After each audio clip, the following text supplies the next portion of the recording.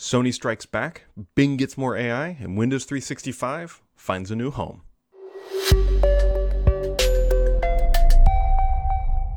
Happy Friday, friends. It's been 2 weeks. 2 weeks. Last week at this time, I was walking through Death Valley at the lowest point in the United States and go visit the national parks. That's what we did for spring break out in Utah. Wonderful place. Highly recommend it. You should go explore nature. It's a feature that the internet doesn't work and not a downside. So anyways, hopefully you've had a wonderful 2 weeks. I am refreshed, recharged. It's a Friday. And let's dive in. So for the first podcast ever, I am fully on the Loop. I'm now using Loop. I was using Notion. I'm trying to get over to Loop. There's still some quirks and features inside of Loop that aren't quite there. Namely, the biggest issue right now I have with Loop is that the keyboard shortcuts aren't fully implemented or available, specifically like the context menu. So one of the things I do, which I've mentioned I do on Notion, which Loop completely ripped, but it's fine, is you can change the highlight real easily of the text. So like if you write, I'm using loops for notes, I highlight it green because that's a positive thing, at least in my mind. And so I highlighted green to sort of highlight the tone of the messaging. And you can't do that strictly through keywords. You got to use mouse, and Notion does that better, but I suspect it's a keyboard shortcut. Microsoft will implement that. So we're now syncing notes all over the place with Loop, just trying to get more immersed into that world. And we'll see how much they continue to copy Notion going forward. So things Microsoft is unrelentlessly pushing forward is their AI stuff. This is no surprise. Microsoft, there was a quote that came out from Sundar, the CEO of Google, did an interview in Washington Post, and somebody quoted it and added some additional context. At some point along the way, I believe Microsoft said for every 1% of search that they can claw away from Google, it's roughly $1 billion in revenue or opportunity for Bing, which is why Microsoft is going so crazy in this industry, because for Microsoft, they don't necessarily care about $1 million opportunities. They're a $1 trillion company, so $1 billion is only where things really make sense, and AI and search is obviously a $1 billion opportunity, and Microsoft thinks they can go crazy and claw a bunch away from Google, and I don't disagree. They've got a lot of momentum right now, which is why they are taking the Amazon approach, or the Alexa approach, if you will, with this Bing AI. And what I mean by that is they're shoving it into everything. If you go back in time, there was a point in history of maybe it's 4 years ago at this point, where Amazon was shoving Alexa into everything, like microwaves, clocks. Just if it had a place in your home affixed to something, it probably had an Amazon assistant built in. And so Microsoft is doing that now. This week they announced that they're bringing Image Creator to pretty much everybody who has Edge. This is their DALL-E 3, but they're not calling it DALL-E 3. Their DALL-E image generation tool. And also SwiftKey, which is the keyboard that Microsoft bought many years ago. It feels like it was like 2 years ago, but it's probably like 6 or 7 or something now at this point. Who knows?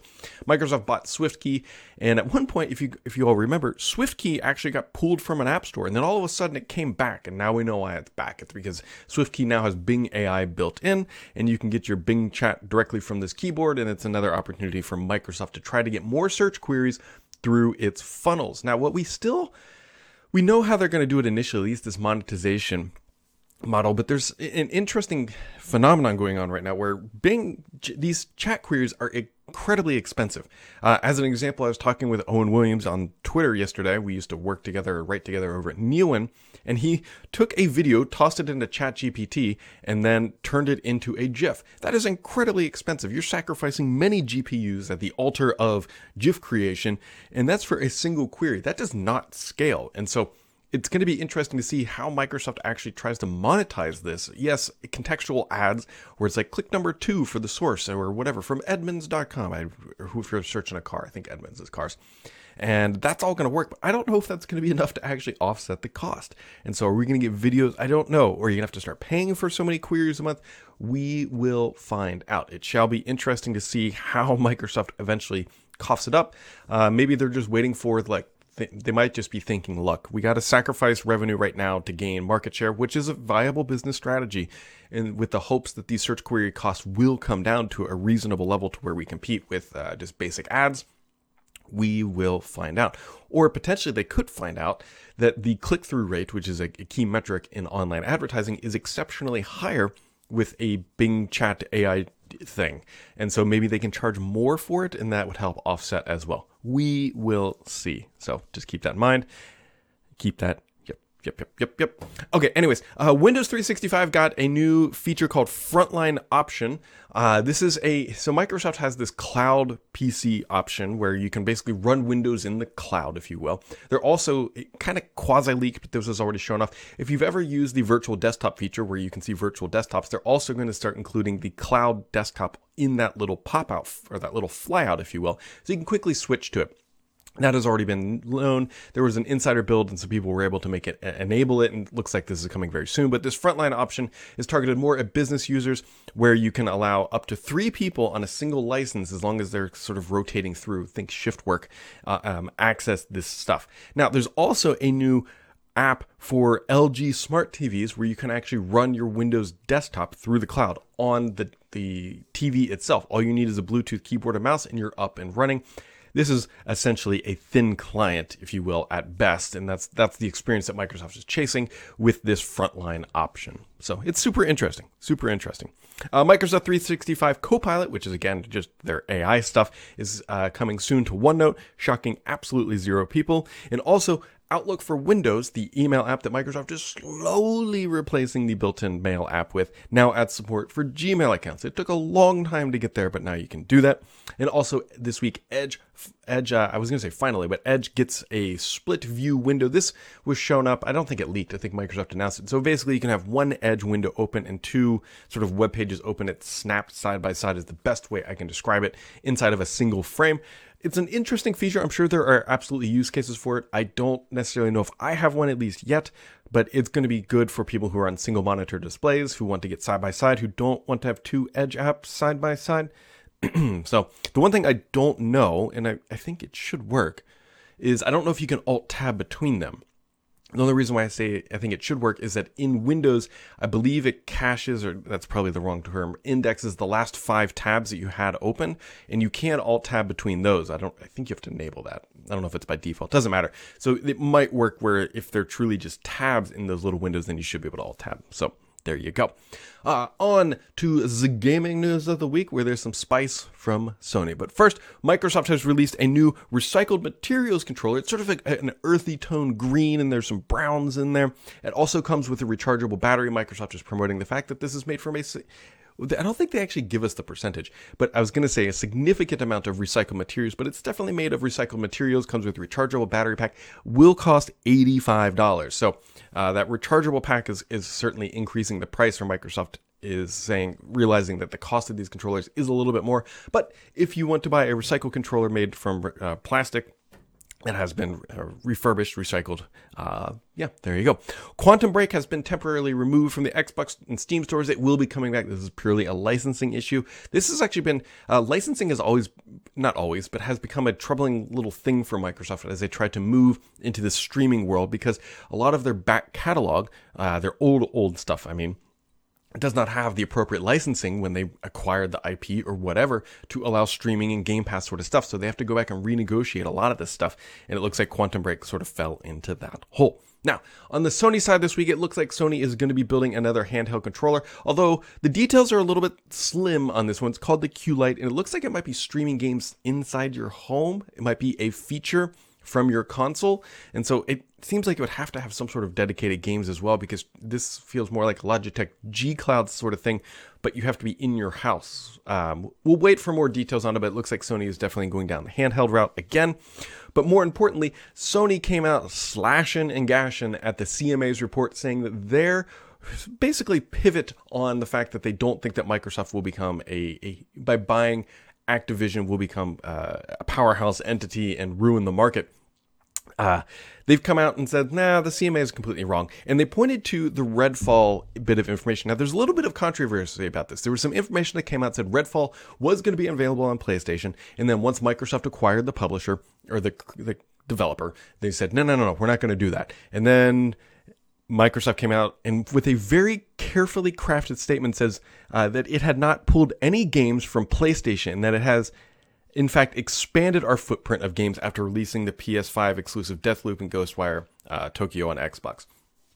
So it's carefully crafted language from Microsoft. So I suspect, as with most things where it was leaked that, hey, Redfall was coming to PlayStation, and Microsoft was saying, no, we did not pull it. The truth is probably somewhere in the middle of it. It's probably something like, we didn't pull it because it wasn't set up for release. We just stopped development or something like that.